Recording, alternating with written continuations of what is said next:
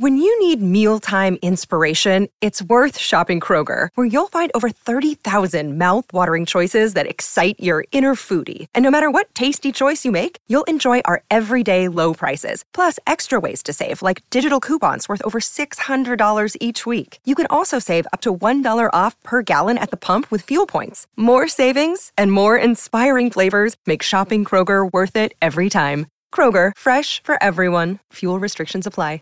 Ah, yes, ladies and gentlemen, it's not just Monday, but it's also Martin Luther King Day, and we are watching WWE Raw, or I guess we just watched it, but now we're going to talk all about it. I'm Jack Farmer. He's Justin LeBar. He's Raj Giri. We've got all sorts of stuff to chat about, but first, while everyone settles in and finds their seats, how are you guys doing today? Good? I feel like I was in a match with Bobby Lashley all day today. I've been shoveling 10 inches of snow. My body hurts. Yeah. And it's Raj 55 and I are degrees out here in Denver. Oh, suck it, Raj.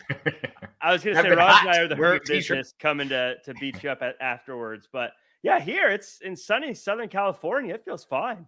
I had the windows open. Yeah, I mean, we are the only ones watching Monday Night Raw tonight, and the guys in the chat. I mean, it's the first time ever Monday Night Raw was up against a playoff game. Yeah, ever. This will be an interesting ratings war. Like, this will be an interesting ratings number to come in. Usually I don't care, but this one I'm interested in. I would think that this week AEW Dynamite does a better number, and it's totally unfair to compare the two, but you've got to think Dynamite's going to beat Raw this week, because Raw has had this week the toughest competition, that they'll probably ever have outside of, gosh, I'm trying to think of there's no election nights on Mondays. I'm trying to think of what would have even been close. But so if you're AEW, I mean, they always, I mean, Monday, it's always, right? It's always a bit of a challenge for them too when they have to go up against like the Final Four, like the NCAA basketball. And that's not near. I mean, the NC, basketball does like 3-4 million viewers. This is going to do like 20 to 25 million. Yeah, and you think Dynamite's going to beat them in the 18 to 49 demo? Not in overall viewers now. Yeah, the demo. Yeah. Well, speaking of AEW, some big news about AEW came this week, and it's about one of their biggest stars. Cody Rhodes, the AEW TNT champion, is reportedly a free agent. Rhodes' AEW contract reportedly expired at the end of 2021, technically making him a free agent, according to Fightful Select. Rhodes has been working without a contract since then. There's no word on when Rhodes is expected to sign a new AEW contract, but we will keep you updated here at Wrestling Inc. Last month, Rhodes told Sports Illustrated the following regarding his future with AEW.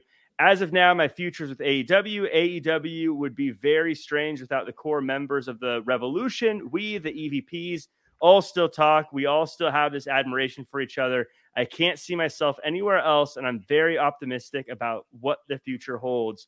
Raj, clearly, he's going to be in the Royal Rumble, right?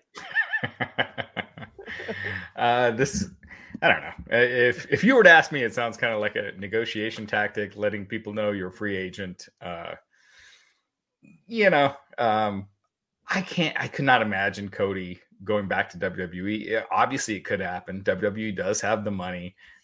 And it would be foolish of Cody not to listen to all the offers that are out there, but I've got to think Cody stays with AEW. Yeah. Yeah, this is a crazy story because, to your joke there, Jack, but there's a reality to it. Like this story that came out today, or maybe it was yesterday, but the story that came out, it does more productivity for WWE because that's what everybody speculates. Oh my God, Cody Rhodes could be in the Rumble and Forbidden Door. I don't know what to make of this. First off, I'm not surprised that he would be the first of the core AEW guys, and specifically of the EVPs that would be rumored to maybe be done, because I think AEW could have happened without him. I think AEW was a Tony Khan, a Bucks, Kenny. I think Cody is kind of the extra piece, the only way I know how to phrase that. At the same time, what I'd be curious to know is, I can only compare this to WWE for the situation, is we know with like Triple H or Stephanie or any of the McMahons, or even John Laurinaitis at a time, that they have an office job, an executive title, and then they have a separate contract that is their talent contract. Like when you're a talent, there is a duration to the contract. It expires at a certain time and then needs to be renewed. But when you're an executive in the company, unless I'm wrong, Raj, correct me. If you hold an executive title in WWE, you have it until you either step away from it or until your boss removes you. There is no duration. So I don't know how AEW does their contracts, but I'd be curious, like, did Cody have a contract that said at this time, at this date, your contract expires and you're no longer EVP as well? Or is it just a talent? Like that's what I'm curious over here. Yeah, and that is true. He is no longer under any contract with AEW, so that would be EVP as well. So if Tony Khan wants to no longer have Cody as an EVP, this is the way to do it. Again, the EVPs, he kind of had to give a little something extra back then when AEW was first starting because they had no track record yet, and now he doesn't need to do that. So. I mean, who knows? Does Cody get a EVP, renewal? Or is it just as a talent? Is this a way for Tony Khan to also get rid of the EVPs? And, because ultimately now it's his show. He doesn't really need that. So I don't know. And let's also not forget that Cody is also the subject of a reality show. So manufacturing and plotting anything that could be good for press and for drama on a reality show is fair game too. Right. Krolos Zachary in the chat says he will turn heel. This is a storyline. I don't know how much of it's storyline, but and Raj, you kind of alluded to this, and Justin, you wrapped it up perfectly. And you see it in sports all the time. When news like this gets out, it's because someone wants it out, and they want to let the world know so that they can use that for that negotiating power and things. And I think it's either that or, to Justin's point, this is just some way to build in some, story on the reality show. Or I don't know, maybe Cody's like, hey, I want to be a TV star. I'm done wrestling. I don't know. But I don't think this is going to lead to him showing up in WWE anytime soon. I think we're beyond the times of Cody just, he could have appeared on Raw tonight. But we're kind of beyond that. That's not happening. People respect the companies, both WWE and AEW, too much to do that. But his contract legitimately is expired. So he legitimately right now is a free agent. Do we know, is Brandy still officially the chief branding officer? I mean, they signed at the same time, so I don't know. That is an interesting question. I did not even think about that. That's a good question. Yeah. Yeah. How tied those relationships are. So that's Somebody open further the file cabinet and pull her file and see what the deal is. But is Brandy going to get any kind of position similar to that in WWE? No. So, I've got to think they stay with AEW, but they got Road to the Top. The Go Big Show, he's got lined in with Show. TBS. They're tied into Turner. Yeah. But Raj, you have a fair point. This is a lot different than what it was, when they did the famous pep rally in Jacksonville. Like Tony Khan now, he's got his feet wet. He's done this a couple years now. He still has new bumps I'm sure he will encounter, but he knows way more now than he did in terms of how to run weekly television, booking, everything, and he's took full control as he's talked about. So you're right. If he wanted to not even eradicate all EVPs, but if he wanted to decrease EVPs, this is the way. He literally could say, "Look, Cody, I want to keep you around, and you can be a featured talent, but I don't need to pay you as an executive anymore. I can just pay you as a talent." Like that could literally be the impasse that we're at right now. I mean, where AEW is right now, where would you rank Cody as far as importance with talents? That's what I was going to say. It is kind of almost interesting. I could see now. I like Cody as a talent on the show, but it is something you can almost imagine like a sigh of relief. This is another spot that I can put Malachi Black in, that I can put Andrade in, that I can put maybe bringing in a Bray Wyatt in or whoever. That now this isn't someone I need to have on the show because they have so many talents at this point. It's interesting from a negotiation side. Both guys have a lot that they can use as leverage right now. So I would love to hear the negotiation side of this, assuming there is one. And I thought it was interesting too in the last couple of weeks of the most recent, wave of Dan Lambert promos on Dynamite. The shots he's taken at Cody Rhodes and keeps referencing Cody is the one who's, took that route to, and I remember, and, obviously like Dan Lambert's not saying anything that Tony Khan's not approving. Like he's not going out there and shoot, he's not continuing to get a live mic and going out there and coming up with things like that without getting Tony's approval. So I always thought that was kind of interesting. Like, wow, like Tony kind of leaning into like the darkest of the social media boards of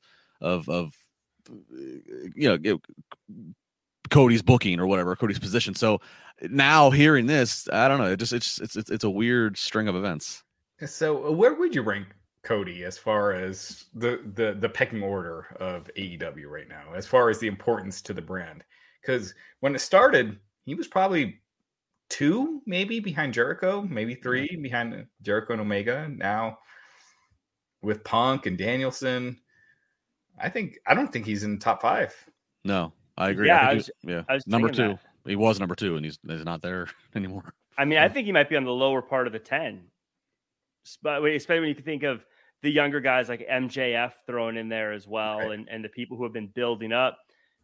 I don't know, because he has kind of been taking a step back too, as far as how often he's in the ring. But that's a great point as well. He's definitely not where he was. I don't know if that's by design or not, but he's definitely not as necessary as he used to be. Again, I like him. I'm just saying. He's the best outstanding. And the best thing for him is, look, the options are, no matter what's going to happen, it's going to be is a win for him. He's either going to, remain with AEW, and if he remains with AEW, he's still going to be, again, he's not in the top 3 now, but like he's still going to be there, and I'm sure he's going to get compensated well. And I don't know what the situation is with Brandy, or if the unthinkable actually happened, and like he's at Rumble or he's at Mania or he's at the Raw the night after Mania, whatever. Like if he actually does jump ship, it's only because he upped his value so much in the last couple of years as an executive who started this new company, who is now a viable company that's not going anywhere. And so he was able to come back and get, more money than he ever had in WWE prior. And he's going to, who knows what leverage or what creative he'll get. But like, if he comes back to WWE, it's only because he got the best deal that he's ever been able to get. And he's trying to cash in on that. So any which way, his stock has been elevated. In the big picture, he's not a focal point on AEW like he was 2 years ago in the same degree. But no matter what happens, he's a win. So he's done the right things. Yeah, it's Cairolo Zachary says number 1 MJF, number 2 Darby, number 3 Sammy, number 4 Britt Baker. Interesting list. I got to say, I think CM Punk and Bryan Danielson have probably got to be in there. But and Omega, I'd actually say Omega probably number 1 actually. Yeah. But awesome. Yeah, I mean, I would say outside of Sammy, probably maybe Darby, those other names are probably ahead of Cody in the pecking order right now. Yeah. But, we talk about contracts and having them end. But as far as asking for a release, Mustafa Ali says he wants his release. He took to Twitter to request it from WWE. He said, I have a message that is much bigger than my dreams in pro wrestling. Despite my best efforts, I will not be able to deliver this message while working with WWE. Therefore, I am requesting my release from WWE. This to me is very, I don't really know much about him. I don't know much about his contract or anything like that. But I think when you are able to leave something you clearly want to do that is probably paying you pretty well because you want to do more. I don't know if he wants to do more in wrestling or do something beyond that. I think it's pretty incredible. Justin, what say you about this development? I mean, I'm not surprised that he wants to be released. I mean, obviously, he's, he just hasn't had anything consistent that's been good. He's been vocal that he has never wanted to be booked in the stereotypical, as we've seen in the past in WWE, is we're going to make him a Middle Eastern, heel. Obviously, Retribution was a huge flop, and he bared the brunt of that being revealed as the leader. He had to take all the criticism from fans. So I'm not surprised that he's not satisfied. We've seen a handful of guys and girls in the last couple of years go vocal about saying they've requested the release. Most times it doesn't pan out for them. Most times they got to ride it out. It's kind of like, you're at the you're at the mercy of WWE. So it's kind of like they just the performer then just decides, well, I'm just going to scream it from mountaintops so everybody knows that I'm unhappy and that I'm trying to get out. I don't know. We'll see what happens here, but I don't know what his contract is. I mean, he might have a lot of time he's got to be sitting around catering for. Raj, any guesses on what he means by he has a much bigger message? Do you think he plans to stay in pro wrestling, or is he doing something different? Well, the way I took that is that his actual message is bigger than what pro wrestling is, but he can't express that message in pro wrestling or in WWE. But he still, I didn't take it like he wants to leave wrestling. I'll just put it that way. We've spoken to Mustafa Ali on the site before. We're going on decades and decades of negative stereotypes with Middle Eastern talents in wrestling. I think he wanted to be the one to kind of move along that, move beyond that, and never really totally got the chance to be able to. And I think that's a noble cause because, look, wrestling's been built on stereotypes for so long, and we're just now starting to get out of a lot of them, but there are still some that still exist. And he wanted to be one of the ones that took the Middle Eastern stereotype to another, out and squash that. So, I just think it's unfortunate that a lot of these talents' ideas aren't taken because you're so stuck in your ways. Like, I do believe that there is an aspect in wrestling where people are like, you look a certain way, you're a heel, you're from a certain country, you're a heel, or you got to do this gimmick. He wanted to get beyond that, and I'd like to see more of that happen. He's someone too that, to be fair, there's a lot of people that I think that kind of stuff happens because they don't have a character or they don't know how to present themselves. Like you look at an Omos, they told him to be a big dude and act like a big giant. Okay, I get it. I get who he is. But with Ali, he's so good on the microphone. He's so good at getting these characters and these things that he would show on social media that weren't even on the shows. These are incredible things he's doing. Absolutely needs to be more than just a stereotype or just a kind of a cookie cutter kind of thing you see on TV.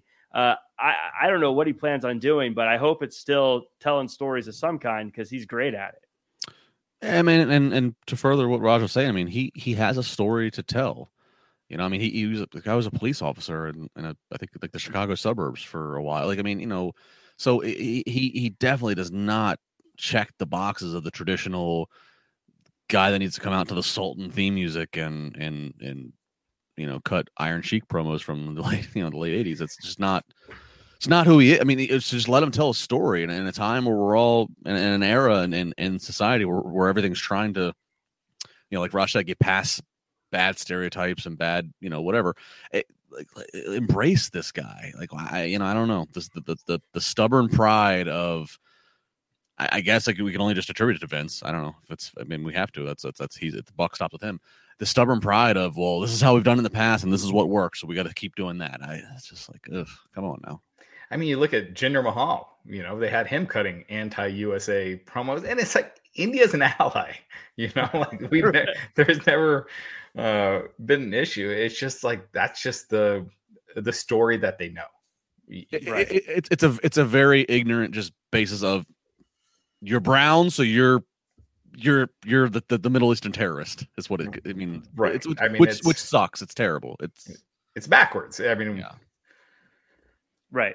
And it's and someone, I seen this message that he put out there. I know that, at least I don't know him. I've never talked to him, but he definitely seems like a very thoughtful person. So I know that if he's putting this out there, it's something he's thought about, and he is probably not talking him off the ledge at this point. He's probably someone who's going to wants this and is moving forward with it. And like I said, I think he's so talented. I hope he gets the chance to do whatever he wants to do because he's very good at it.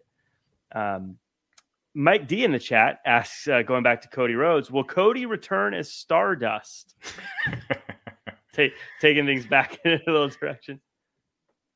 If WWE wants to piss away money, they can't. I don't see any way Cody will go back to that. Theoretically, that would be kind of a I mean, talk about selling out. I mean, I get it. Don't get me wrong. When they back up the Brinks trucks, it's money, but I don't know, that would kind of go against everything he's worked for the past number of years, to get away from all that, just to go back to it. But Cody's a different level of star now than he was, when he was Stardust. So Elimination Chambers happening in Saudi Arabia this year. WWE has officially announced, and I guess before jumping into that, Zachary says both him and TK are Pakistani, so maybe AEW. Ali and Tony Khan. Yeah. So WWE has officially announced the Elimination Chamber premium live event for Saudi Arabia. They announced that it's going to be in Jeddah on February 19th, and it will be an Elimination Chamber. It's going to be at a new venue, the Jeddah Superdome, it's the world's largest pillarless Superdome. And my favorite note about it is it says it can hold up to 5,200 vehicles. Didn't say how many seats. Take a drive-in. Can hold a lot of vehicles. Very weird way to talk about how big a stadium is. But Justin, I'm a huge fan of Elimination Chamber. I was so bummed. I thought we weren't going to get it, but it looks like we are getting it. Any thoughts on that as still being on the road to WrestleMania? Yeah, I'm actually good with this because, we kind of knew that they were going to go back to Saudi early in this calendar year, and we heard rumblings that it would be prior to Mania, and just hearing that bothered me because I they do these shows in Saudi. They look like a Mania. They're at Mania scale. The big names, the part timers they pull out, they pull in for it. Excuse me. It's like a Mania, and so it bothers me I feel like it takes a lot of the air out of the real WrestleMania that's then coming, weeks later here in the States, but the fact that they're going to then just go ahead and tie in Elimination Chamber, which normally is on the road to Mania, which normally does help bridge the main event for the other world title, whichever one the Rumble winner is not challenging for. I'm glad they're going to use the Saudi show for that. It keeps things linear. It's basically just like, okay, Elimination Chamber, like we always have, but rather than doing it in a U.S. or Canada city, we're just going to do it in Saudi Arabia because we need to. So like, I'm okay with that. So yeah, logistics wise, I'm kind of curious. Like the Chamber's like a huge, like getting it over there travel wise and like getting it back, or do you just keep it over there? And is this going to become an annual thing where they do the Elimination Chamber every year in Saudi? Like, so I'm thinking a lot of the logistics and things that most fans don't care about. But overall, I'm okay with this. When things were normal, that was the February show 2 years ago, right? Mm-hmm. That was, and Undertaker came, pinned AJ Styles or did whatever. I think I don't know. I think the word Elimination Chamber obviously is a little controversial. I don't know if that term is the right term to use in Saudi Arabia, just with the similar track record as what have you. Again, it's political, but whatever. Now that being said, it's I don't know. Yeah, that's the February pay-per-view. Now they're not doing a separate pay-per-view and a separate Saudi event. It's January's the Rumble, February's Saudi, and then is it April? What's the date for WrestleMania? The two nights, April 10th, 9th and 10th. Yeah. Which that's good because in the past, again, pre-pandemic, they started muddying it. They would do like Rumble and they would do February Chamber and then they would do like March. They would do like Fastlane. Like they would just overcomplicate it. So again, I'm glad that at least they're kind of just getting back to where it should be. And it just so happens, okay, if they got to do a show in Saudi, like make it the Chamber event. Yeah. So what do you guys think of these Saturday pay-per-views? Now we got that. Basically now most of the pay-per-views this year are going to be on a Saturday. Smart. I like it. I prefer it. It's easier to watch, I think. And if I miss it, I can watch. If for whatever reason I can't watch it, I can watch it on Sunday on Peacock, as opposed to if I miss it on Sunday and then going, do I want to watch a 3 or 4 hour pay-per-view or premium live event and then watch 3 hours of Raw right after it? So I like it. I think it's easier for me. Yeah, it makes sense. I mean, I said a minute ago about, Vince and like stubborn pride. This is one that at least they are adapting. They are putting aside pride of like, in pay-per-view, like WWE has been a pioneer in pay-per-view, but in pay-per-view in general, pay-per-view succeeded with Saturday events. Like it was, Tyson fights were Saturday night of fights. UFC, Saturday events. Other like one-offs, like Saturday events. Like WWE, I guess owned the whole Sunday night pay-per-view. But at this point, Saturday makes more sense just from the, I think it makes more sense in that regard, in the sense of like, they always try to book these major events. They're major, Rumble, Mania, and whatever the major four. They tout these travel packages and getting people to travel all over. And like, if you're traveling, and we've all done it, you're traveling in for a Sunday night, then that means that you're missing, it affects your work schedule for most people the next day, affects school schedule. What have you. But now Saturday, that changes things, and also for the city, they can hang around and enjoy the city. Don't got to worry about, it just works so much better. I think this is really smart, and credit to AEW, who kind of like, I think, steered the direction back into this. I agree. I think it's especially now that pay-per-view buy rates don't matter anymore, or subscriptions don't matter anymore for WWE. They're getting the same amount from Peacock. So now they're doing these stadium shows on Saturday nights. You're going to do a much better job filling those on a Saturday night than a Sunday. Personally, I don't like it because I got shits to do on a Saturday. But I'm just kidding. Well, like I said, you can watch it on Sunday. I'll be honest. I'll turn them on Sunday mornings a lot and watch them like while I'm getting ready for the day on Sunday if I miss it on a Saturday. So yeah. I'm going to be honest. I'm doing the Rumble podcast. I don't know with both of you. I don't know who I'm doing it with. I'm pumped that it's a Saturday night. It's the three of us on Saturday. Like I'm pumped. I'm having to miss a good buddy of mine's birthday. Well, just we'll forget his birthday. Have him on the show. Have him on the show with you. Like they're going out. They didn't. Can you believe they didn't cancel plans once I said I couldn't go? How dare they? That's like I'm looking forward to. They are if Rumble was on a Sunday this year, and it's going to go till.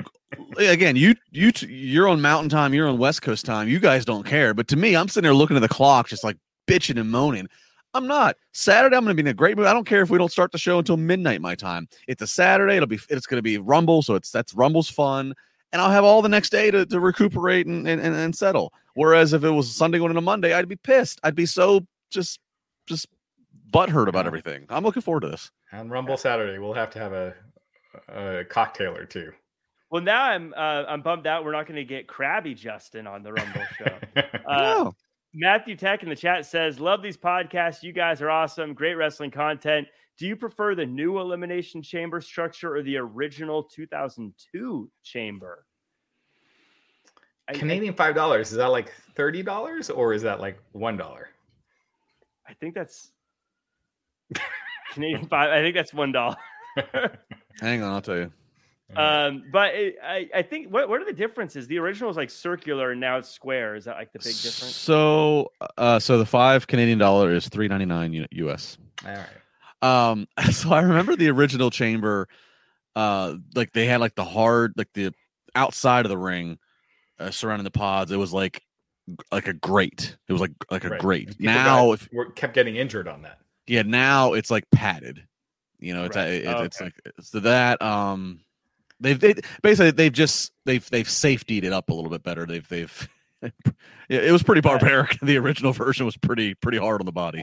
The wrestlers, I mean, every interview we've done at the Elimination Chamber with someone that was in the original Elimination Chamber, and they do not have good stories about that. Yeah, I don't want people getting hurt. If that's the case, then I like the new ones. Yeah. Supposedly that's why WWE went away from the classic blue cage. We all love the blue steel cage. It was easy to climb, what have you, but like there was no give to that thing. It was not, it's not like the chain link cage that they use now and they've since used where like there's give to it and you can. I mean that's always been kind of like the evolution of WWE with their structures is like a couple of the talents that have a voice that matter say, hey, right, boss. Which is funny because you look at the blue cage and that looks more comic bookish and more cartoony than the current one with the chain link fence and everything. But that actually hurt way more. Yeah, the blue one was so cool. It was cool. Well, Hogan was suplexing the big boss man off the top.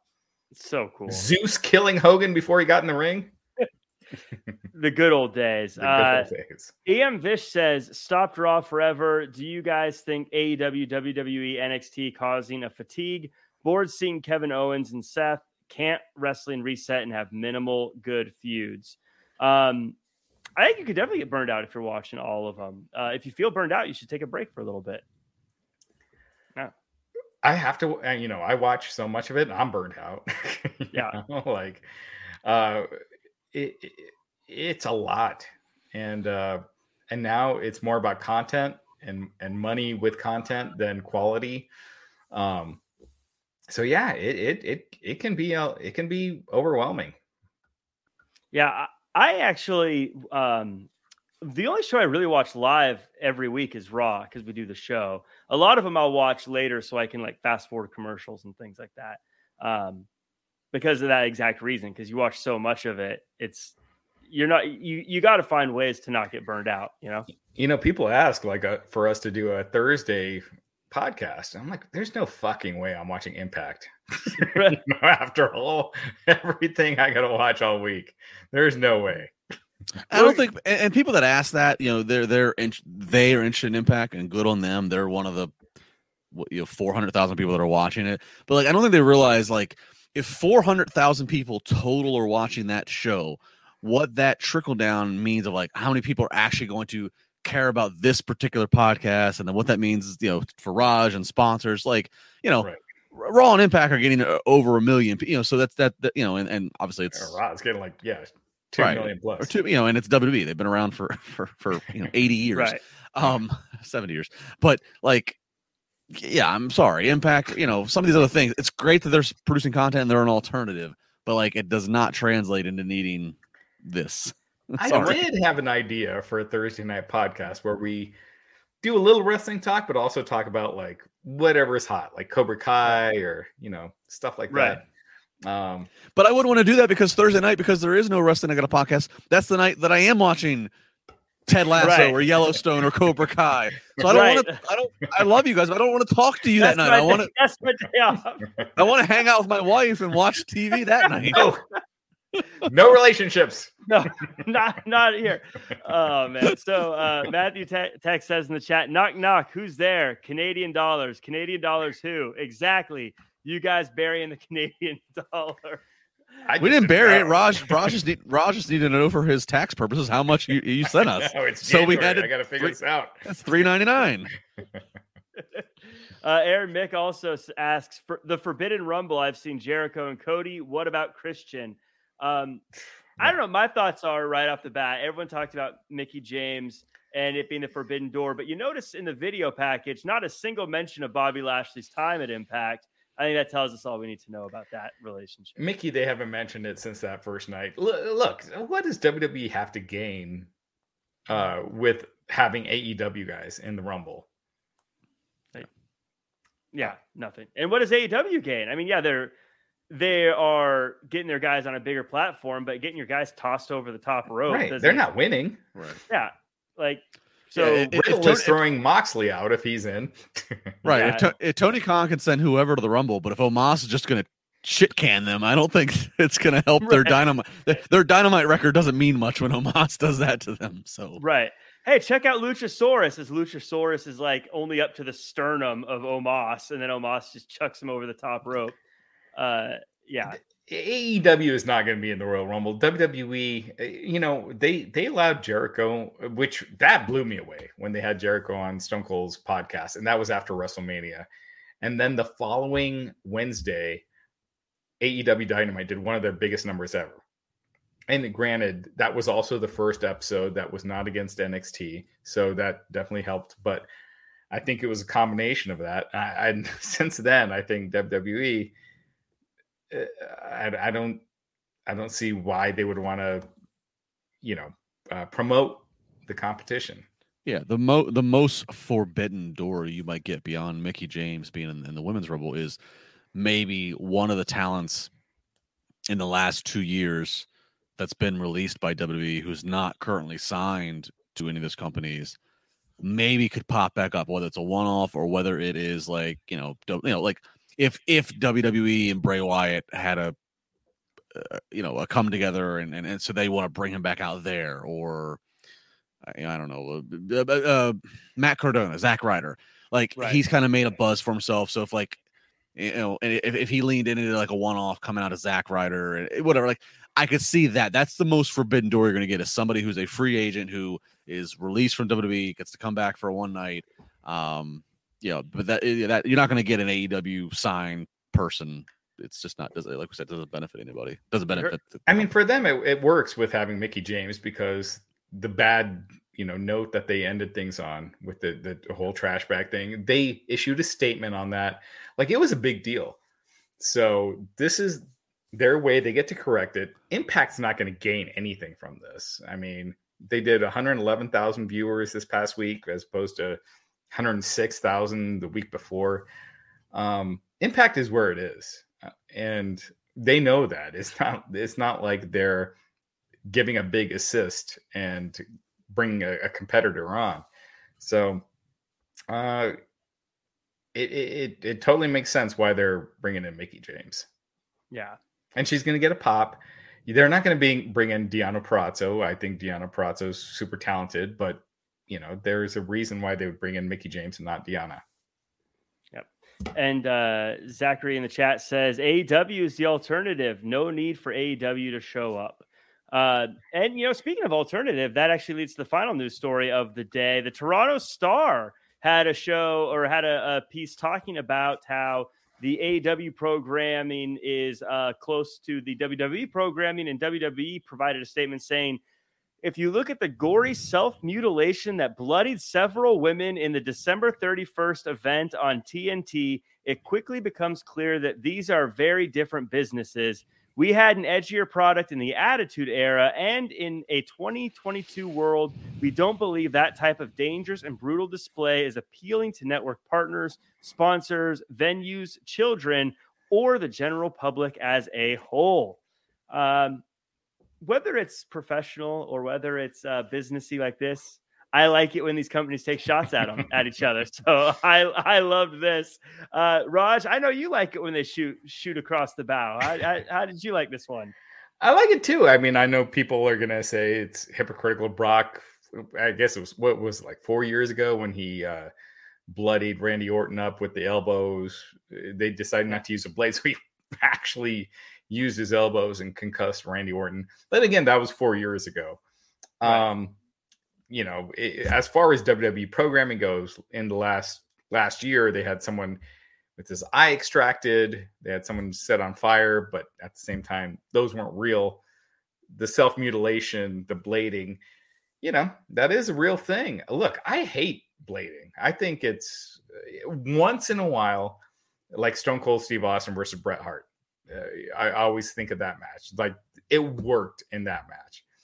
It's overused and overdone nowadays, in my opinion. And you explain blading to someone that doesn't watch pro wrestling, and you just sound like a freaking Neanderthal. It's gross. It's outdated. I don't like blading, and WWE, look, they're gonna take their shots, and they took their shot, and it's all fair game. AEW, I do feel like they do use blading too much and the blood too much, and but WWE, they're throwing stones in glass houses as well. I do think it's interesting. This brought up an interesting thought to me, that you have a company, AEW, with guys like Jon Moxley in it and Nick Gage running around, but the two most violent matches I think they had were Britt Baker and Thunder Rosa, and then this tag team women's match that they had recently. It was the women's division that seems to be the most violent. but they strategically picked that match to bring up in that release. Justin, how'd you feel? Yeah. I mean, WWE's not wrong to bring it up. It's smart to bring it up, and I think there's something to what they say in the sense of, like, again, 2022, that's to have a lot of blood like that. It's not you narrow your cast. So I mean, I get it. And yeah, I mean, look, the last Danielson Page match, as great as it was, there was blading involved in it. That blood was manufactured, and Raj is right. If you try to, when it's done, and it's funny. The Austin Hart match is a great example that Raj says, because at that time in WWE, you were fined if they caught you doing it. They would fine you, and Austin does blade, and you can actually, even if you go and listen to Bruce Pritchard's podcast on it, Bruce talks about they had to rewatch the replay of that match to find okay, where did Steve did it there. They truly didn't know watching it live. But all things considered, that blade job might have been one of the most iconic results because of that imagery that really launches Austin into the stratosphere. But that imagery of him in the sharpshooter, so it's like when and you like to say that Austin knew in that moment, he knew that was going to be iconic for the remainder of his year, but done in the right way, done in the right fuse, right, whatever, But yeah, today, especially in AEW, and I look, even on the indies, unfortunately, and you have these athletic state commissions that are watching for this. That's just stupid. You got to be careful. It's like. That's what I was thinking about, is you don't want the athletic commissions getting involved. And I know AEW's got enough money to pay whatever they need to, but the smaller companies are going to get squeezed. It's a real thing. It's a real thing. I'm here in Pennsylvania. I work. I always proudly tout, and we have a show coming up Saturday. IWC Wrestling, International Wrestling Cartel. You have these commissions. They're watching for these things. They're watching. They don't want to see blading. They don't. There's a lot of other rules. If you're not within X amount of miles of a hospital, you need to have paramedics on site. There's a lot of things that when fans are out here spewing, the blading and it's fine, the blood adds all this stuff. It's it trickles down to so much more. What AEW and WWE are doing is what directly influences what the next tier is doing. What companies that are running once a month and are trying to just get, a couple hundred people into a venue, they're going to go with, okay, what's the trend? And so if they see Tony Khan or Vince McMahon signing off on one thing or another, that's the trend they're going to go towards. But not even realizing that, they're putting themselves at risk for a $10,000 fine, and a $10,000 fine for an independent company can put an independent company out of business. Yes, it goes so beyond fans in what they think in their world is important. And they just need to realize, yes, blading is way past its prime. You can lose venues too. Venues won't want you there if they find out about it. So there's a lot to it. Again, not for AEW, WWE doesn't probably have to worry about it, but those smaller levels, it can put them out of business. And that AEW, when they did that Jericho Nick Gage match, they did the breaking glass, and it flew into the crowd, and there was little kids in that area where there's flying glass is flying. Yeah. And I'm hoping that was all gimmick glass, but you don't want that. Every now and then I'll throw a tweet out, and all of a sudden I wake up in the morning, it's got a shit ton of traction. I just delete it because I don't want to deal with it. But I did send one, probably it was 3-4 months. I was watching the Nick Gage documentary on Vice, and I said, deathmatch wrestling should be illegal, because there is nowhere that style is allowed where you could cut someone open legally. I watch Game of Thrones. I watch Breaking Bad. All that blood, those are bloody shows, but they are all fake blood. Nowhere are you allowed to legally take a blade to someone's head and cut them open. And is that okay? And it's going to catch up at some point. It's disgusting. And, it's barbaric. And so I also at some point, blading, I think WWE calling out blading, they're hypocritical, whatever, they did it for so long. But at some point, they are right. It is disgusting. And my thing with deathmatch wrestling, maybe I'm just not as intellectually advanced as those that are. They're all like, there's still a story being told. I'm like, I don't see much story there. It's garbage. If people like it, they like it. For me, I just find myself making faces the whole time, going, I don't want to watch this. If there was a movie where they're really cutting up people and slicing people's foreheads, you think that's going to be allowed? For whatever reason, wrestling is so far under the radar that it gets away with it, but it's disgusting. Yeah, well, think about it. Speaking of under the radar, in the chat, Terry Allen Jr. asks if Jack, WWE 2K22 leaks, you saw? I did not see them. Unless you're talking about the cover, which has Rey Mysterio on it. Again, I've spent too much money on the 2K games, and they're always the same game. So I'm gonna have to find more than a leak to make me interested in their games again, personally. But Jack, that's the most negative you've ever been on this podcast. I don't know. I like video games. I played them all. They're the same game every time, and it's the same problems every time. And I'm over it. Let me ask you guys this, Justin. You ever play video games? Yeah. Did you ever play WrestleMania, the arcade game, back in like '96? Yeah. Mm-hmm. That, to me, the graphics in that were far superior to the blocky graphics that they have nowadays. Like where it's just kind of like slow and, like back. I felt like the graphics back then were way better because, yeah, they just had a more realistic looking character as opposed to. There was more realistic. I mean, it's hard to compare them. It's apples to oranges to me, just because like all the modes and the backstage stuff and the storyline stuff you can do now that back then it was just wrestler A versus wrestler B, but they look like the actual wrestler. Yeah, they did. Like I said, it's apples to oranges to me. I don't know. I have not played a wrestling video game. Probably it's probably since 2005. So I mean, it's been over 15 years. I mean, I was real into the PlayStation, the SmackDowns and I remember the first PlayStation when the first. I think it was Warzone or Raw's War Game. It was the first game that had pyro, where your wrestler would walk to the stage and there would actually be pyro. That was like it was Raw's War or Warzone. Somebody will correct me in the chat. That I remember being like the biggest freaking deal, like in '99. Like I remember thinking, like, oh my god, this is like unbelievable. And then they advanced and he started doing storylines. Probably after 04, 05, I died out. Haven't done one since. But. Back in my day, Tut Graph, wrestlers had names like King Slender. And King Corn Karn. King Corn Karn. Everyone was a king back in Raj's day. Wow. Well, you guys, you want to talk about Raw? Bad news, Raj. Before we get into Raw, as always, I'd like to thank everyone who's in the chat with us now, whether it be Resident Evil AMC or Ricky, Zaldivar, Night One, Low Faz, Solve, and Sergio.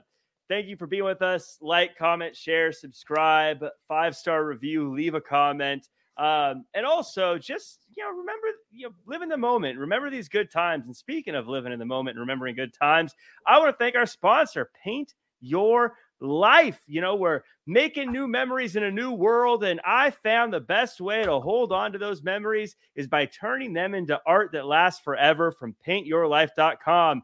Now that we can get out and travel and take vacations, we want to celebrate some of our favorite times by turning our new memories into art.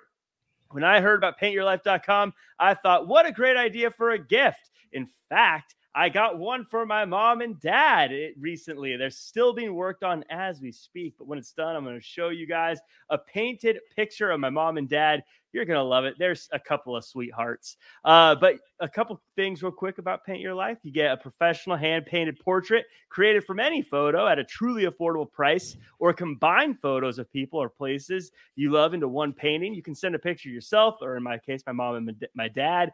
They make a perfect anniversary or wedding gift or birthday gift. Makes you look real thoughtful, too. So I took advantage of it. I look like a great son right now. But Raj, you've used it. How did you like Paint Your Life? It's in our house. It's hanging up on the walls. It's me, my wife, my daughters. It's a different way to get art in your house, because just doing a picture is not very I don't know. It's kind of cheesy, but yeah. Doing a painting, it's just you have art, and it's been amazing. I'm getting a second done, so yeah. Love it. Well, at paintyourlife.com, there's no risk. If you don't love the final painting, your money is refunded, guaranteed. And right now, as a limited time offer, get 20% off your painting. That's right, 20% off and free shipping. To get this special offer, text the word wrestling to 64,000. That's wrestling to 64,000. Text wrestling to 64,000. Paint Your Life. Celebrate the moments that matter most. I tell you, also, Terms may apply. Available at paintyourlife.com/terms. Again, text wrestling to 64,000. It was so easy. After you're done ordering, they send you a little thing and they say, could we have made this easier? And I was like, no, I don't know what advice I can give you. It's about as quick as you can do it. Matthew Tech in the chat says the best WWE games were the ones on the PS2, the ones made by Ukes, all the SmackDown titles like Shut Your Mouth and SmackDown versus Raw 2007. I enjoyed Here Comes the Pain when Brock Lesnar was invincible. That's what's about a Uke? My cousin's like getting a reference. I was gonna say a uke sounds like something you'd call somebody. But let's talk about Raw. We're 50 minutes in. Let's talk about this show. We'll knock it out real quick. We start the show off though. The Raw women's division is hotter than ever, and it's because of Becky Lynch. She says legends are coming back. She calls herself Van Goat, and she's made stars out of everyone like Doo-Doo. By the way, Doo-Doo shows up along with Bianca and Liv, and they declare themselves for the Royal Rumble. Doudrop says, let's just get a tag team match going that ends in pretty quick fashion with Doudrop looking like a force. Justin, this all happened pretty quickly as far as the match goes, but it kind of accomplished everything they needed to get to, right? Yeah, it did. And Doudrop stands tall as she should, as the challenger going into this. I'm watching the Doudrop Becky interaction. I'm writing down to myself, who's the face, who's the heel here? Like, people want to cheer Becky, but they still have Becky kind of like still talking down to the crowd at times.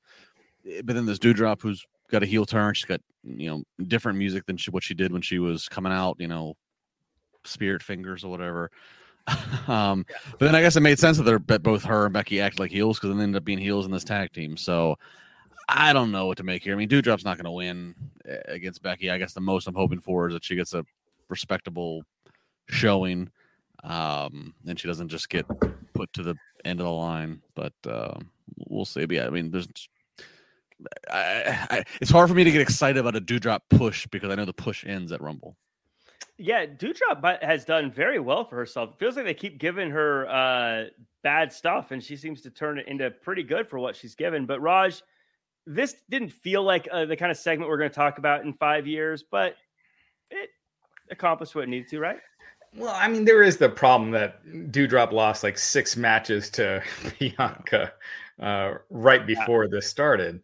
If you're doing planning for the long term, you want to make sure she wins her feud beforehand before she gets to the title feud. So whatever. I mean, look, the name Doudrop just sucks. It's hard. She's doing the Yokozuna Banzai drop. And when you're saying Doudrop, it just takes away from it, right? Like, she's a formidable character. She can be a mega heel or a mega face, but she's, straddled with this stupid ass name. And until she gets rid of it, it's going to be hard. I mean, she's not going to main event at WrestleMania with that name. And, Piper Niven, whatever you want to call her, something else, but we got to move away from it. But this is just a temporary thing. It's like when Brock Lesnar faced Bob Holly at a Royal Rumble. It's just to have a title match on the pay-per-view, but no one really thinks that they're going to win, and they're not going to win. Yeah, they're not going to send her to the Today Show. Right. Yeah, they don't have all these flights arranged that night for her to represent the company. You make a good point. I love Piper Niven, but at the same time, I can't imagine her standing with all the streamers coming down, holding the title at WrestleMania, saying that, and new Doudrop. It just seems silly to say that out loud. But I like her, so hopefully she finds a way to make it work. With Doudrop, it's not going to happen, but Piper Niven, maybe some other name. Moving on, speaking of people who have stood tall at WrestleMania, we see Edge and Beth Phoenix in the backstage. They're talking to Dana Brooke. They're talking to Damian Priest. And then Kevin Owens shows up, and he's talking about looking forward to a match. Justin, I want to get your opinion on this backstage segment, because most of the time these segments are very straightforward. It's this rivalry, this person, etc. Where this one actually had some layers to it, where they strapped in a few things to it. How did you like this presentation?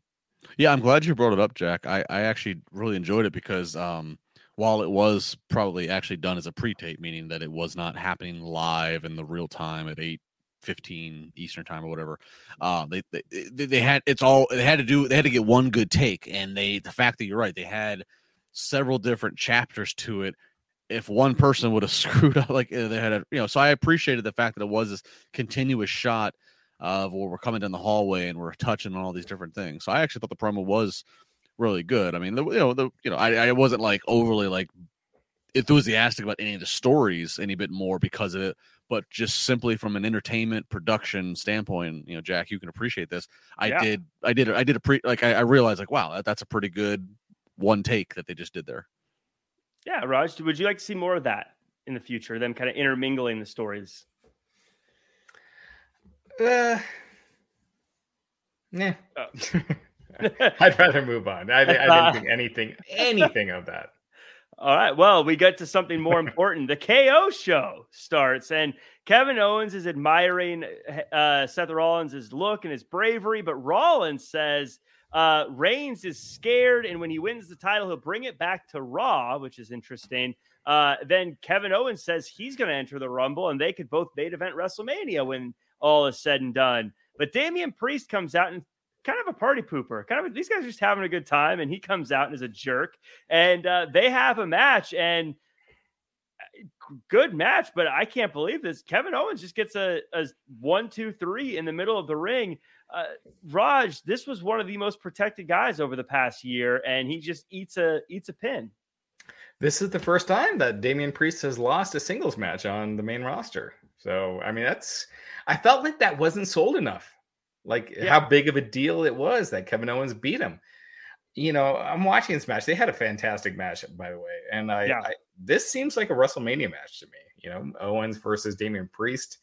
You got Damian Priest beating someone as protected as Owens, who's a former world champion. I liked it. But again, I just felt like they missed how big of a deal it was that Priest lost here. Yeah, I think they forgot how big of a deal it is. I think it's almost like they don't protect anybody to the degree they do Priest with any regularity. It's almost like nobody stood up and said, hey guys, the stat actually is he actually really has not been pinned since April or whatever. I didn't love, even though it was kind of like dirty, because Owens kind of faked injury before hitting him with the stunner.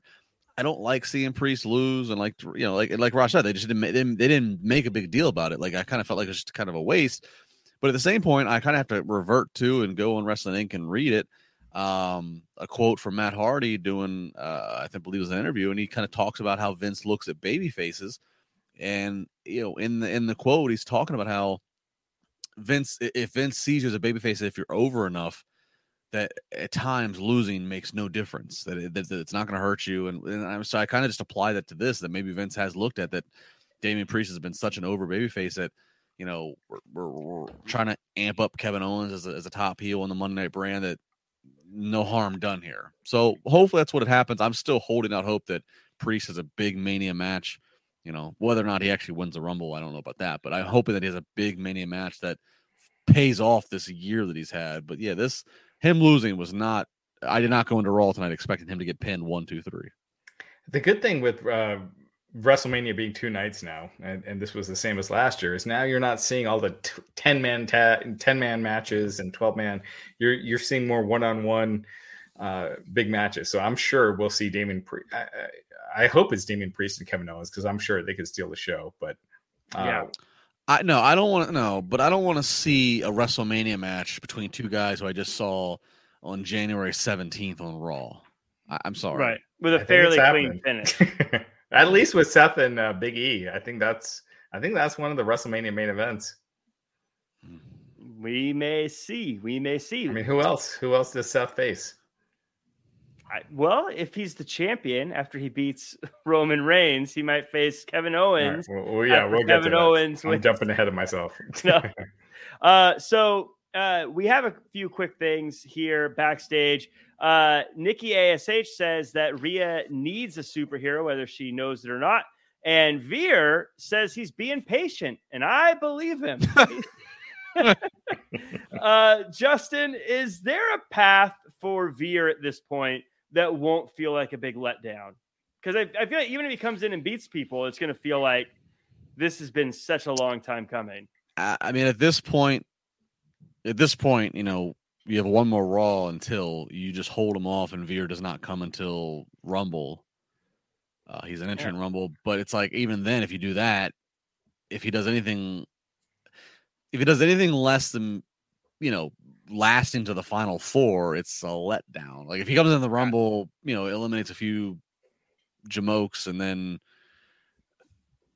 gets eliminated by Omos or whatever. It's like so I don't know. At this point I'm not sure.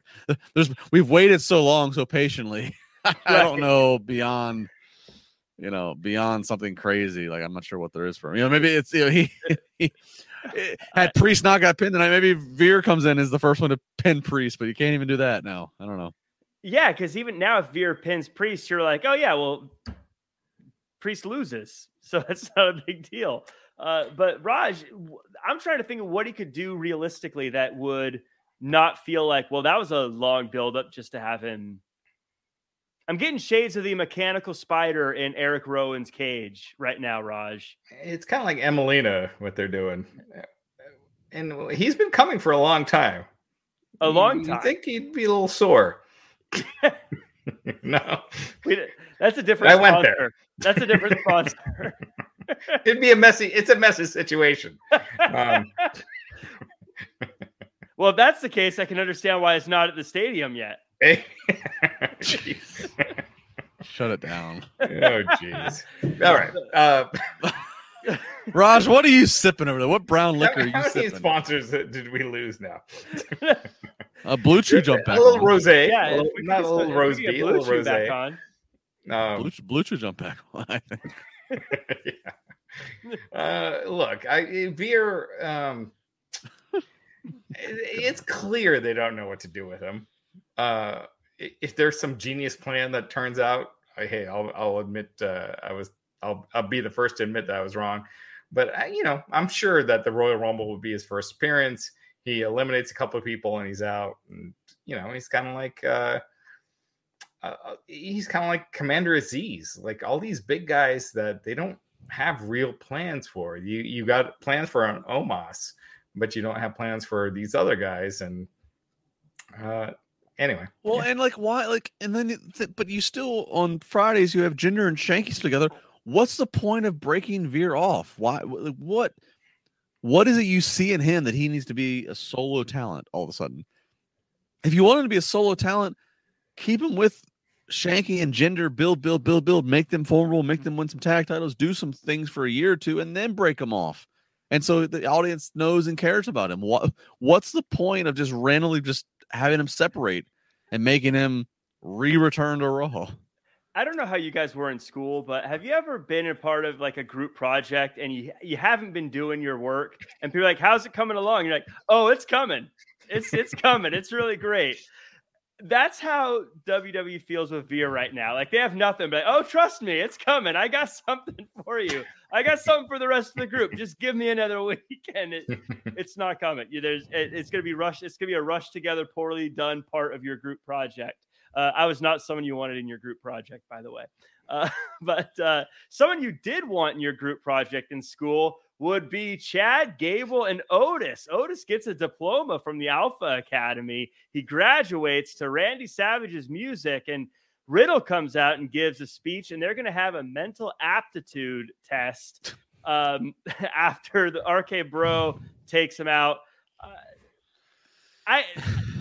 Something that saved this for me is when Riddle said that Otis was 3 times smarter than a gerbil. That was funny to me. But Justin,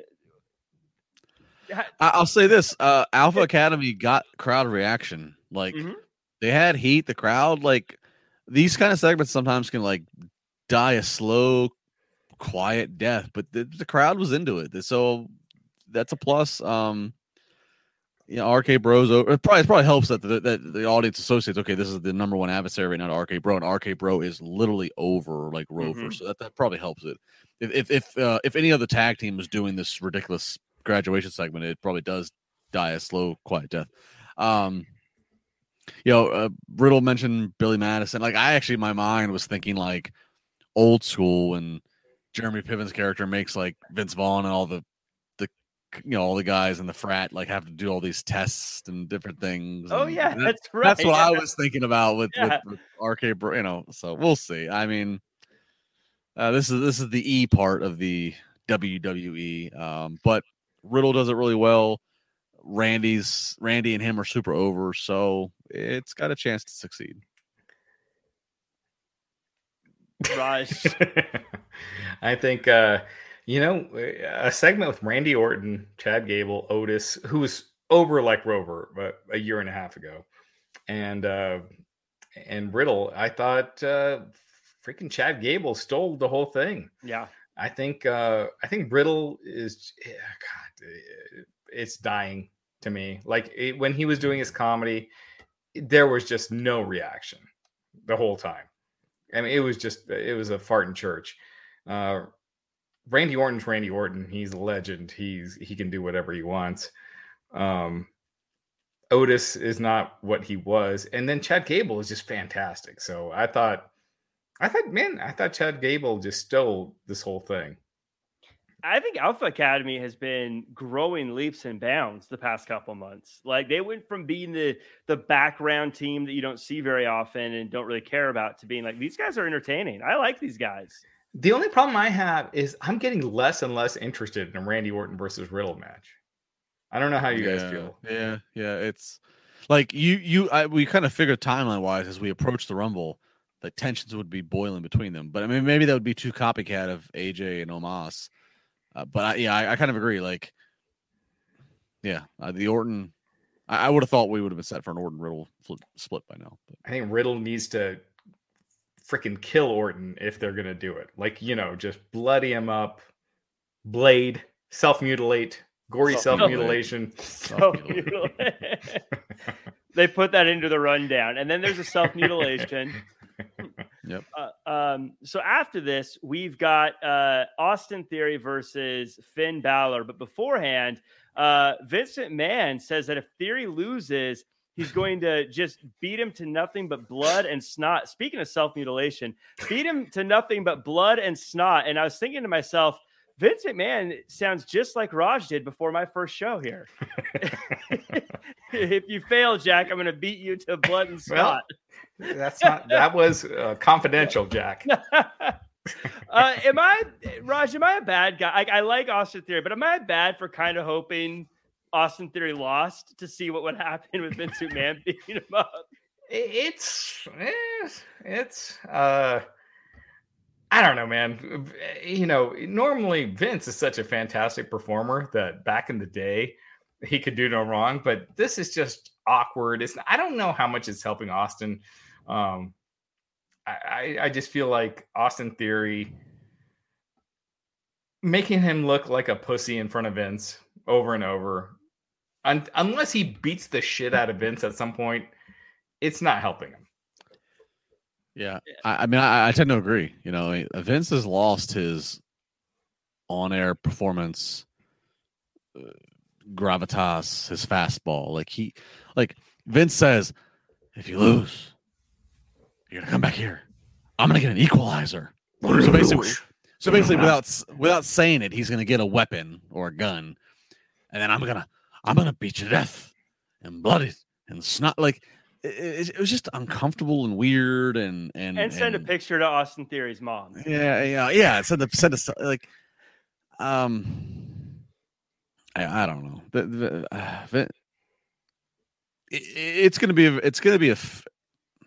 It is going to be a fascinating chapter in a documentary one day, many years ahead of Vince's career, if it can be ever talked about honestly from those who are around his family and those who work. This time that we're in on what appears to be the impending sale of WWE and the change of things and the Vince on camera. This is not the Vince of old. This is not the Vince that. It's just not the Vince of old. It's weird. So back in the day, this would have been Vince waiting for his comeuppance to build a star, and it doesn't seem like it's headed to that. It seems like they're just going week to week, and I think Vince and the McMahons seem like, and Stephanie, they know that they're on a different level and they're not willing to transfer that because they know it's not realistic. Maybe, I don't know, whatever it is, they're not transferring it like they used to back in the day, where they would sell for a young up and comer, whether it was The Rock or Stone Cold or whoever the fuck. But now they won't do it. I just think about those that Vince almost, one of my favorite guys, what they could have been is Mr. Kennedy. Mm-hmm. Mm-hmm. And for our younger viewers or our more casual viewers, Google Ken Kennedy or Mr. Kennedy, like, and the 07 basically. He was supposed to be he was on a roll. He beat Undertaker. He beat so many former world champs, and then it was going to be revealed that he was going to be Vince's illegitimate son. That was a storyline. Vince had an illegitimate son, and it was going to be Mr. Kennedy. Kennedy, of course, is Vince's middle name. All this whole thing. Like he was going to be like the Rocket was going to be thrusted to him, and unfortunately, because of wellness policies and things that happened, it didn't. We got Hornswoggle.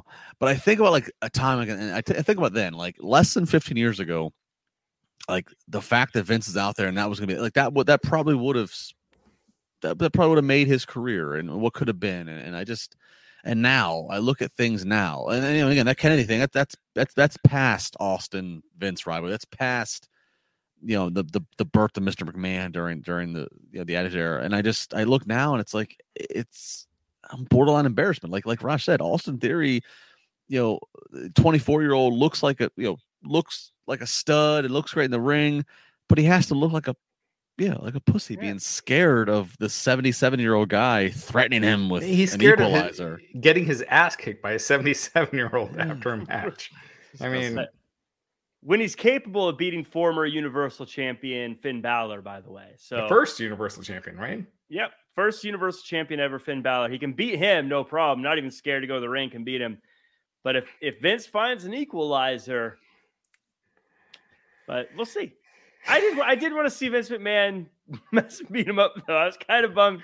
Bummed Austin Theory lost or won. I was like, I want to see what happens to Austin Theory. So Zachary in the chat says he wants Austin Theory to dethrone Damian Priest. Yeah.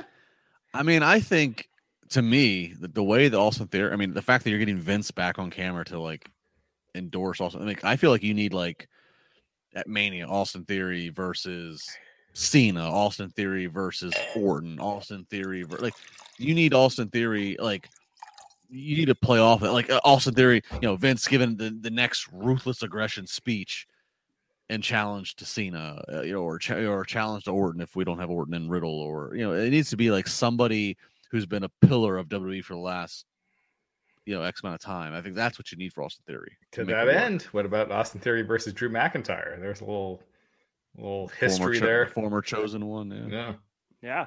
Or Austin Theory turns on Vince, and then Vince just sends the lineup of guys after him. Or Shane. Theory versus Shane actually could happen. Yeah. So speaking of people getting beat up, though, Nikki ASH and Rhea Ripley are having their match, and Nikki actually got a pretty big reaction when she came out. But it was Queen Zelina and Carmella coming out, talking trash, driving the wedge between the two even more before ASH just beat the crap out of Rhea Ripley and left her laying. Raj, this one continues. ASH, though, now that she's on the other side of the tracks, the crowd seems a little more interested. It's something. Who do you think has the better royal accent, Booker T or Queen Zelina? Because I think there is a argument for Zelina. Zelina's, the way Zelina slips in and out of it on purpose is pretty fun. Yeah. Like Booker T was way more exaggerated, but Zelina she can go in and out. I don't know. I kind of like hers. Yeah.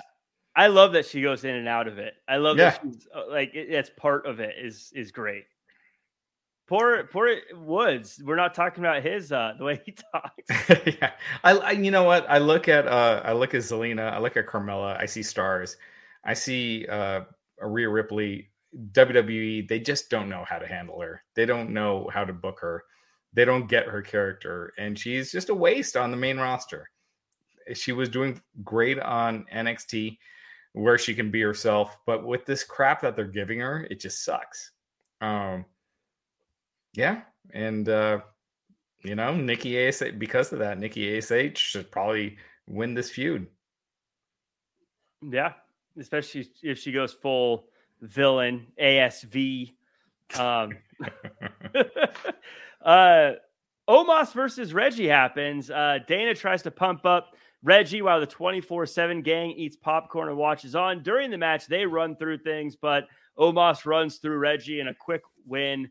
Justin, I actually thought this was good because it just keeps Omos crushing people, and that's what he should be doing right now, right? Yeah, he's another one that like Austin Theory. I wonder what is the WrestleMania plan for him. I mean, you have to kind of at least consider if you're, making odds. Maybe he's a realistic long shot, if that's such a thing, to win the Rumble. I mean, like they made a point to like really abruptly have him and AJ end. Like what they could have milked and got as a Mania match, they abruptly did in 3 weeks, 2 weeks, whatever it was on Raw, which makes me think that there was some idea for Omos. So I don't know. Yeah, he looks strong. That's what makes this year kind of intriguing. That's what makes this Rumble intriguing. Omos, Theory, Priest, like there is a lot of, even Riddle to an extent. There's a lot of like guys that they've put, that they actually have put some commitment into, and it's like, well, it seems like they have a plan. The old school Vince would have had like the finish already written and is working backwards. Like, what are they doing at Mania? We'll see. Yeah, there's not an obvious winner. You would think if the two WrestleMania matches are Big E versus Seth Rollins and Brock Lesnar versus Roman, one of those four is going to win the Rumble. And I'm going with Big E. I think that's where it goes. But it is, you don't know. And I do got to say this with Omos. If Brock is not in the Rumble, he's probably not going to be in the Rumble. But if they clear the ring and it was the two of them, the crowd would be going crazy. It would just be like, I don't know if it'd be like Hogan and the Warrior when that happened in Rumble 90, but it would be like a big deal. Yeah, even just remembering back to when they were, I think it was Houston, when Brock's running the gauntlet of the Rumble, and Keith comes out. Keith Lee, who had no main roster really exposure, and Brock sold it just with the Mally, who's this big MF? Yeah, like that did a world for Keith Lee at that moment. Like that made the crowd was on their feet, and the fact that they didn't have Keith Lee on Raw the next Monday was such a freaking waste. But anyway. Yeah. Cairolo Sacri says Omos versus Commander Aziz. Oh, my money's on Omos. I don't know about you fellas. They're both heels. That wouldn't work. I feel like they have zero faith in Commander Aziz. What about Braun Breaker? Does Braun Breaker show up in the Rumble? I hope so. Yeah. I'm a big Braun Breaker fan. I'm all in on Braun Breaker. I still think there's time to change his name to Rex Steiner or Braun Steiner or Bronson Steiner. He said in an interview that he picked Braun Breaker.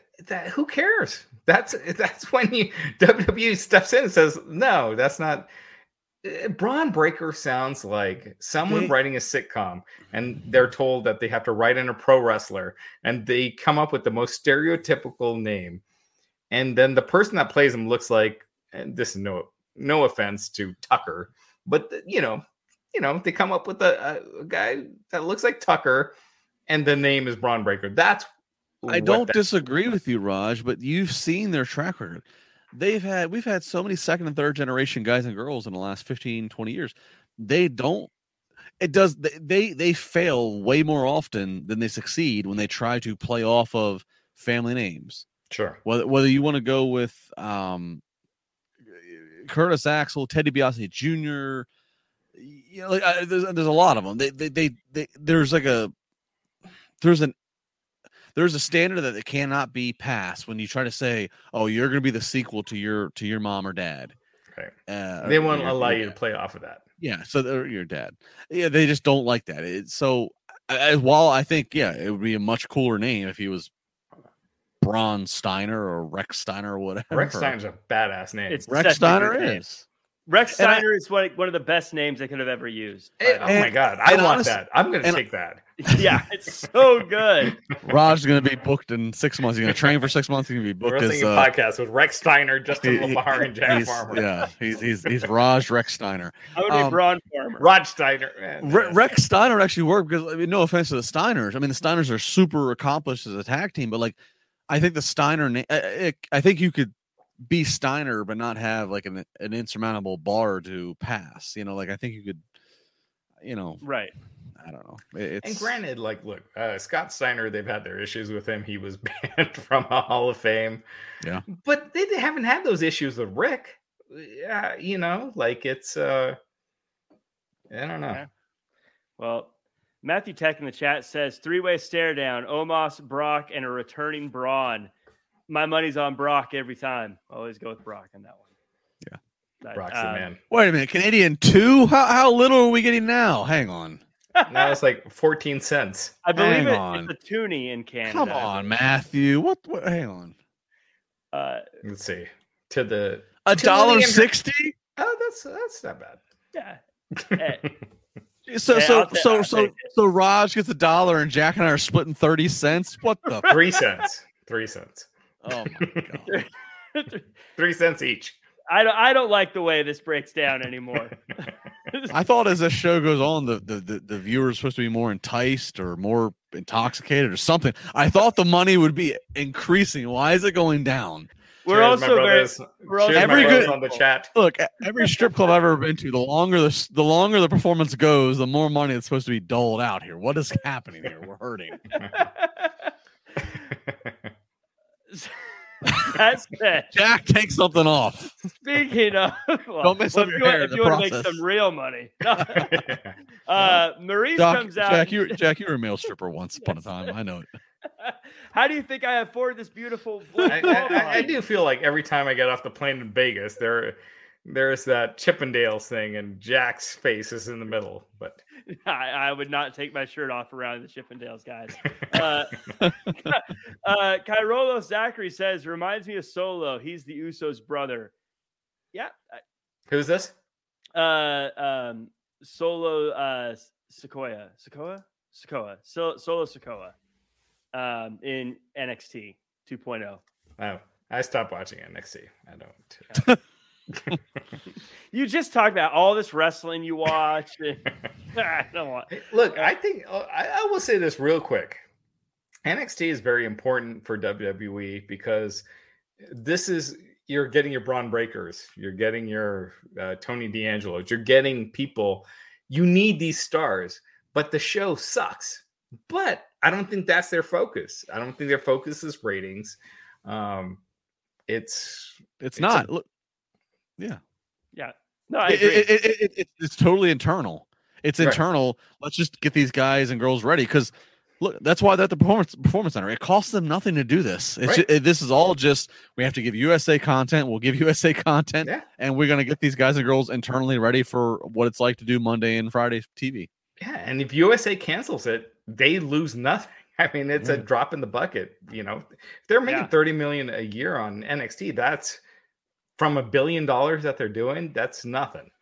So it's great for what they're doing. I will never compare their ratings to the other ratings because it's not meant for ratings. It's meant to bring up new talent. Yes. And for what it is, it's what it is. They have their guys doing weird shit, but they want to see what their comfort zone is, and you know they're finding some already. You had 5 years of the Garganos and the Ciampas who were not going to the main roster. Now you're finding already guys that are main roster. You know, adjacent, or I don't know what you call it, but you know. Yeah, I think main roster criteria. Right. Yeah. My big thing is that you look at a Braun Breaker and you compare. Like I like Karrion Kross, but like we always said, oh, his entrance was ruined, his music wasn't right. Braun Breaker could come out to anything, and you're like, this is Braun Breaker. Yeah. You Become Rex Steiner. It's even more. Yeah, even more so. Matthew Tech in the chat says live chat numbers went down. LeBar suggested he'll start stripping. No, I suggested that Jack, the pretty boy of the three of us. I don't think I'm going to help that at you. So Matthew, so you're 5 Canadian. So put that $3.99 American and just stick it in Jack's G-string and we'll move on. It's Jack's the stripper here. Well, in that case, I want a bigger cut if that's what's happening here. I just gave you the full thing. It's 5 Canadian. The full US dollars, $3.99. I just gave it all to you. Raj didn't even get into that. Oh, you're my new pimp. This is great. Yeah. I'm your new agent. I just took 0%. Zachary says in the chat, the problem is main roster isn't continuous of NXT. Conscious of the NXT? Yeah, it's true. Speaking of, I mean, that's where they learn, and then the main roster is where you graduate. Speaking of graduation, Maurice, she comes out and wants to chat with Beth Phoenix, but Beth wants to bring Edge with her, and it was actually a pretty good idea because Miz tries to attack Edge, that fails, but because a brick in a purse, Maurice is able to take out Beth Phoenix. Raj, this story feels like it's basically the same thing every week. Does this feel like it moved forward to you at all? This story? No, you know what? I think Maurice is fantastic at what she does. Beth Phoenix, I'm not feeling it. I just feel like there's something missing with the spark of her being back. Whether it's, and we're gonna get to it. They did that video of Bobby Lashley and Brock Lesnar later in the show, which was freaking fantastic. It was one of the best video packages they've done. I just feel like they should do that for Beth Phoenix, other than this crap. It just makes this seem like a comedy sidekick angle as opposed to a big match. I don't care about this match. Do you? Not really. No, I really don't. It's Jack, to your point, it is a little bit of a repeat every week or every other week. It's Maurice is not on the same page as Miz, but they actually are. It's all sneak attack. It's happened twice now already. And to Raj's point, some people don't want to say this, and it's not popular to say, but they should have done a recap video of their careers of Maurice and Beth Phoenix, because the reality is Edge is a star, Miz is a star. Their wives, while both, did their best at their time, were not stars in a glowing female era. Beth Phoenix did stand out in her time when she was in her prime, and as a regular, she was not the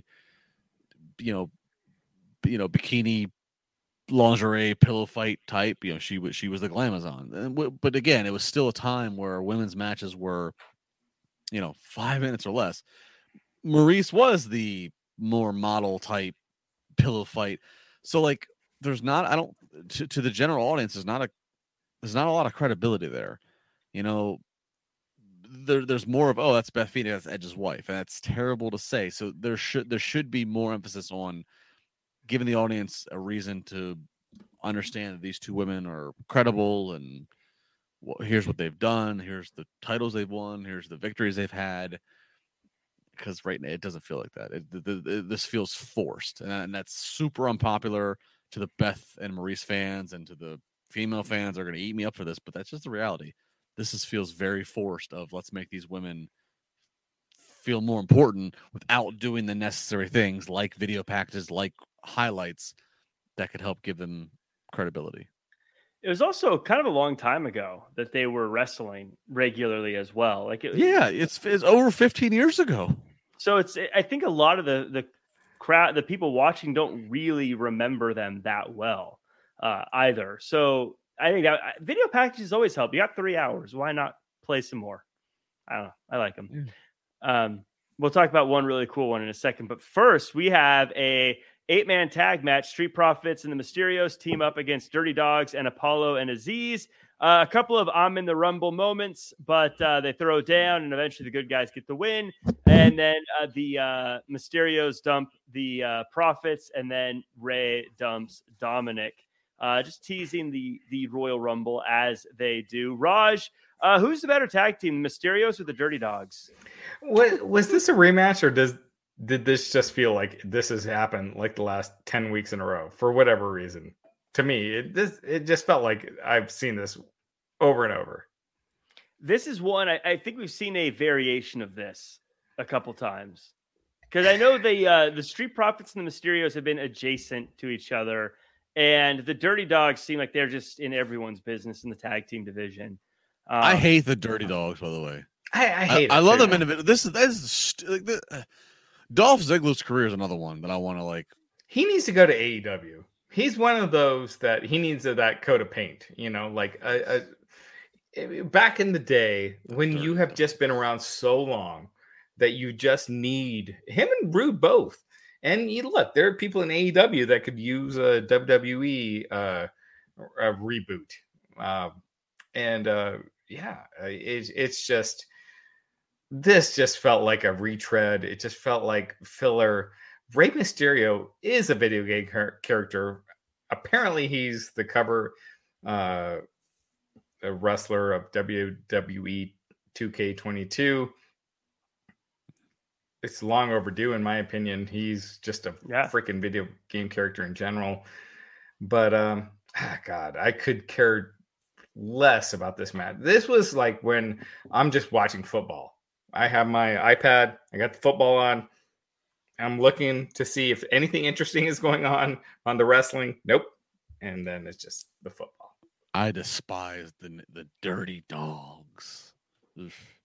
Yeah, there. Go do the independent scene. Go where you can control all your revenue. You can make bank at the intermission. You're gonna be all your flights and travels gonna be paid for. You're gonna be in the main event at every show you do, even if it's in front of 500 people. Go do that route. Go. This sucks. I hate the Dirty Dogs.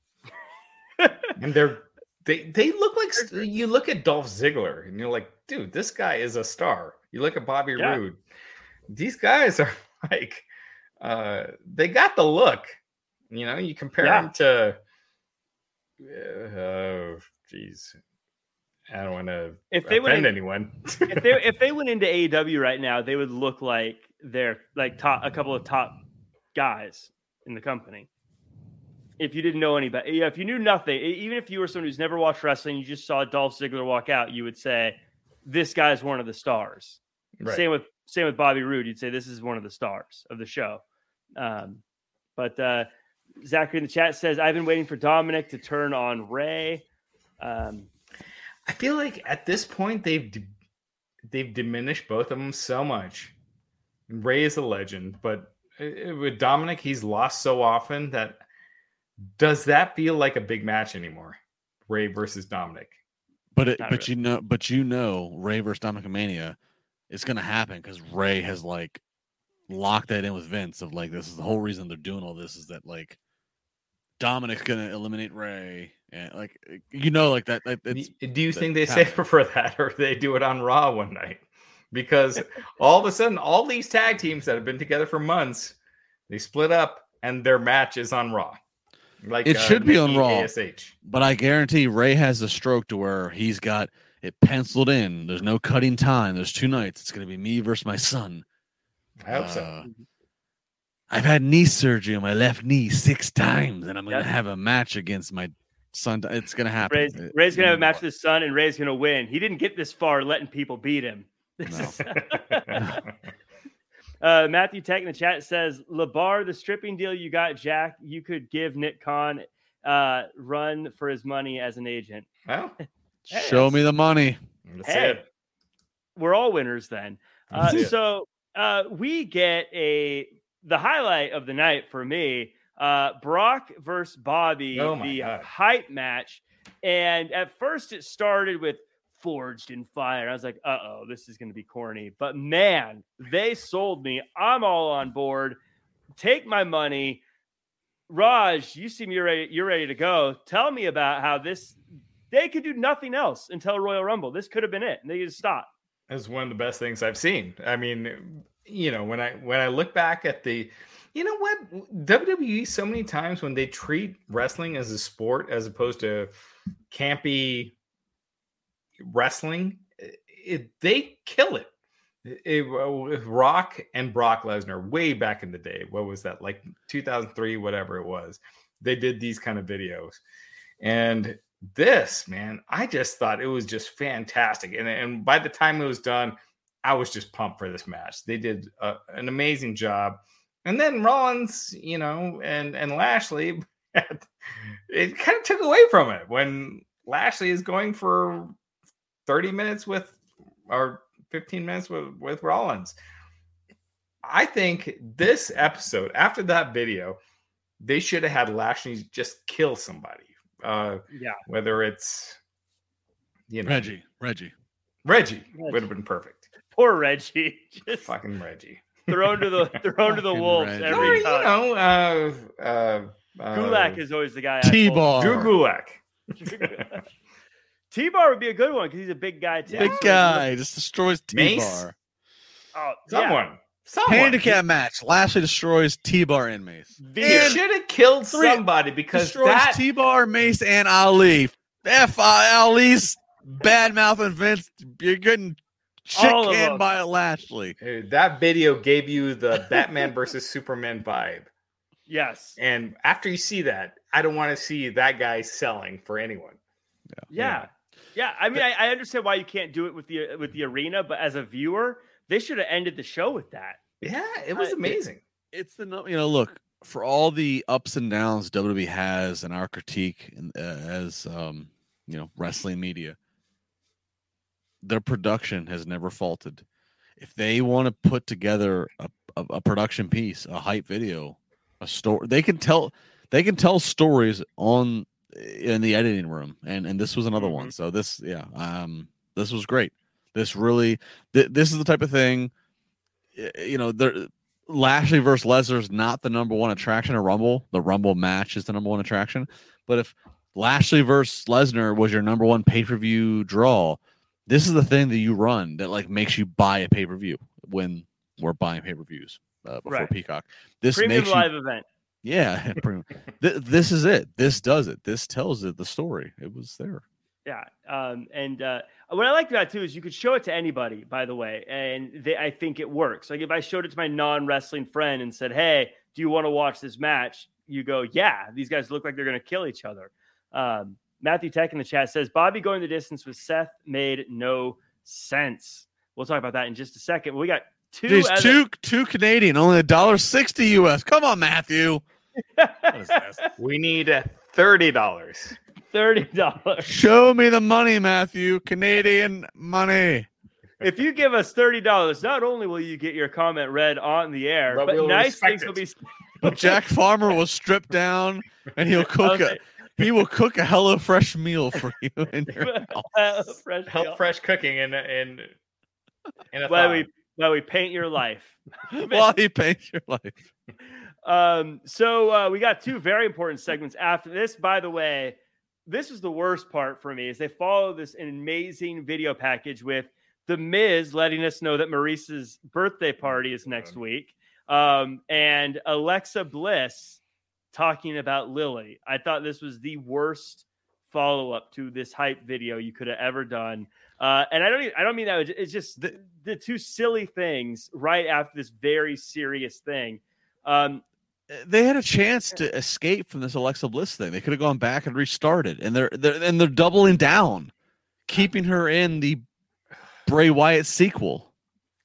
I've got a prediction, but first, before I give a prediction on Alexa Bliss, Raj, are you getting Maurice anything for her birthday? It's next week. Of course. Yeah. Okay, go ahead. Go ahead. My prediction with Alexa Bliss here, you guys are going to hate this. I think the doctor's imaginary. I think that's what's in her head. We're going to find out she's not seeing a doctor. I hate everything about this. And then that, I hate that much more. Right. So it's happening. Look, I miss the old Alexa Bliss.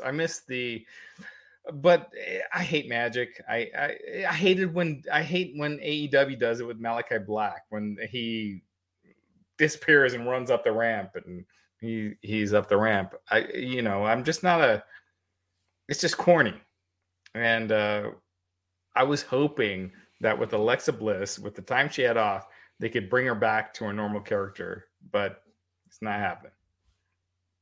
Yeah, Justin, you alluded to them moving on from this, but there are certain times in wrestling I feel like you don't need continuity. I feel like there are certain times in wrestling it's okay to just go, my bad, moving on. And this was one of those times. Hit the reset button. Why are we doing this? Well, Jack likes it. I love it more and more. No, I do don't you like it? I don't really like it. No, I was not a fan. I was one of the many people who was on board with the Fiend when it started. I was like, this is fun, this is interesting, and then very quickly my interest in the Fiend plummeted, and I was like, okay, this is all right. All right. Zachary says, I can't stand this gimmick on her. She's not Bray. That's true. Or is she? Maybe that's what we're going to reveal, is she is Bray. But I think I'd stop watching Raw completely if that's what it turned out to be. Of all the things you've sat through, that would be the straw that breaks Cameron's back. He's had 40 years, and that's the line. A line is drawn. I don't like I said, how does it get back to wrestling? That's my thing. I'm okay with anything as long as it gets back to wrestling, but this doesn't have anything to do with wrestling. You can see, even going back to the Fiend, even Randy Orton was like, you could almost tell he was like, I don't get why a wrestler would be fighting a demon. This doesn't make sense to me. What in wrestling feels like a big match right now? Like, to me, it's MJF and CM Punk. It's Roman Reigns and Brock Lesnar. Or the MJF and Wardlow. MJF and Wardlow. I also think the Rumble matches, I think Rollins and Reigns is big, and I think that Bobby and Brock is big. I think Bobby and Brock, I'd agree. Rollins, there's just something missing with that character. It's so fake. It's so fake. Yeah, you can't get into it. It's fake. He's trying to be. I said it. He's the Joker. Yeah, I said he's this Heath Ledger, Joaquin Phoenix Joker. That's fake, and I hate to be this way because I hate the situation. He got tackled to the ground by a fan, and he's supposed to be this tough guy but he just doesn't. He doesn't feel at all. He's not Brock or Roman. No. Yeah. Or Lashley. He's pretending to be a tough, weird, bad guy. And there is that thing, when you think about it, like wrestling is scripted fighting. And if you don't come across as a tough guy, at some point, you're not, he's not. You're not going to be taken seriously. I like Marco Stunt. He's never going to be taken seriously as a tough guy. Yeah, Seth Rollins is not he does not come off as a tough guy. Another one, Zachary in the chat says Mercedes Martinez versus Thunder Rosa. I think that's going to be a good match, but Mercedes is too new still to AEW. I don't think it feels big yet. Yeah, personally, it'll be a good match. I just don't think it'll be good. It's too. The debuting person can't be the big matchup in this case. I don't think. But let's wrap this up. Bobby Lashley, Seth Rollins. They have a match. I thought it was a good one, but of course, as is the case with a lot of Raw main events, it goes for a while, and then Hurt Business comes out and attacks Lashley, and the Usos come out and attack Rollins, so we don't get a winner.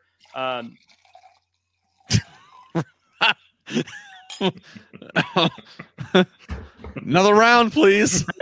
There we go. So this is after we find out that Bobby Lashley's incredible in this hype video, he doesn't get the win tonight. Justin, take it away. No, it's weird. So it's like both the challengers here are down and out. Raj and I would agree this formula means that both of them are going to win the titles at Rumble. I don't know what happens there. I don't know. I feel like either Brock interfering in Roman's match has to happen, or Roman interfering and there has to be interference here, but I don't know what's happening. Both challengers are down, so it seems like Seth and or Bobby are going to win the title at Rumble. So I mean, I guess I'm intrigued. This main event really didn't do anything for me. I mean, while I appreciate the have both challengers face off, this is not going to hold the third hour audience. This third hour is going to be the lowest of the three, as it always is now. So we'll see. But I am. There's a lot of puzzles that I'm trying to piece together for what the Rumble booking is in the world title picture across the board. I worry it feels like they're getting us used to Hurt Business getting involved so that they can have a non-finish at Royal Rumble or a interference situation at Royal Rumble. I feel like they have no idea what they're doing with the Hurt Business. They just needed a way out. I thought this sucked. I think you show that video and it was Superman versus Superman or Superman versus Batman. And then Lashley selling for 10 minutes. He looked good, but I think he should have just destroyed somebody, whether it's whoever. You could pick Drew Gulak or and not even that, but you could choose Reggie or whoever. But it should have been a Superman versus Superman kind of thing ending the night. But whatever. That being said, this Raw is going to get destroyed by the NFL. I don't know if it's going to be the lowest because it was a blowout with the NFL game. But I brought up something a little controversial the other night. Oh. I don't know if I should bring it up. Should Raw move to Tuesdays? You already have 5 months of the year where your rating is hurt by Raw. I mean, by Monday Night Football. And then each year you lose a couple 100,000 people from the start of football season to the end. But I'd make an argument that for almost 30 years, people are conditioned that on Monday night there is wrestling. Yeah, but that'd be the one thing. But SmackDown was on Tuesday nights, and they were doing the same amount of viewers. They were doing 2 million. I will say too, to your point, Raj, people were used to calling it the WWF, but we got past it.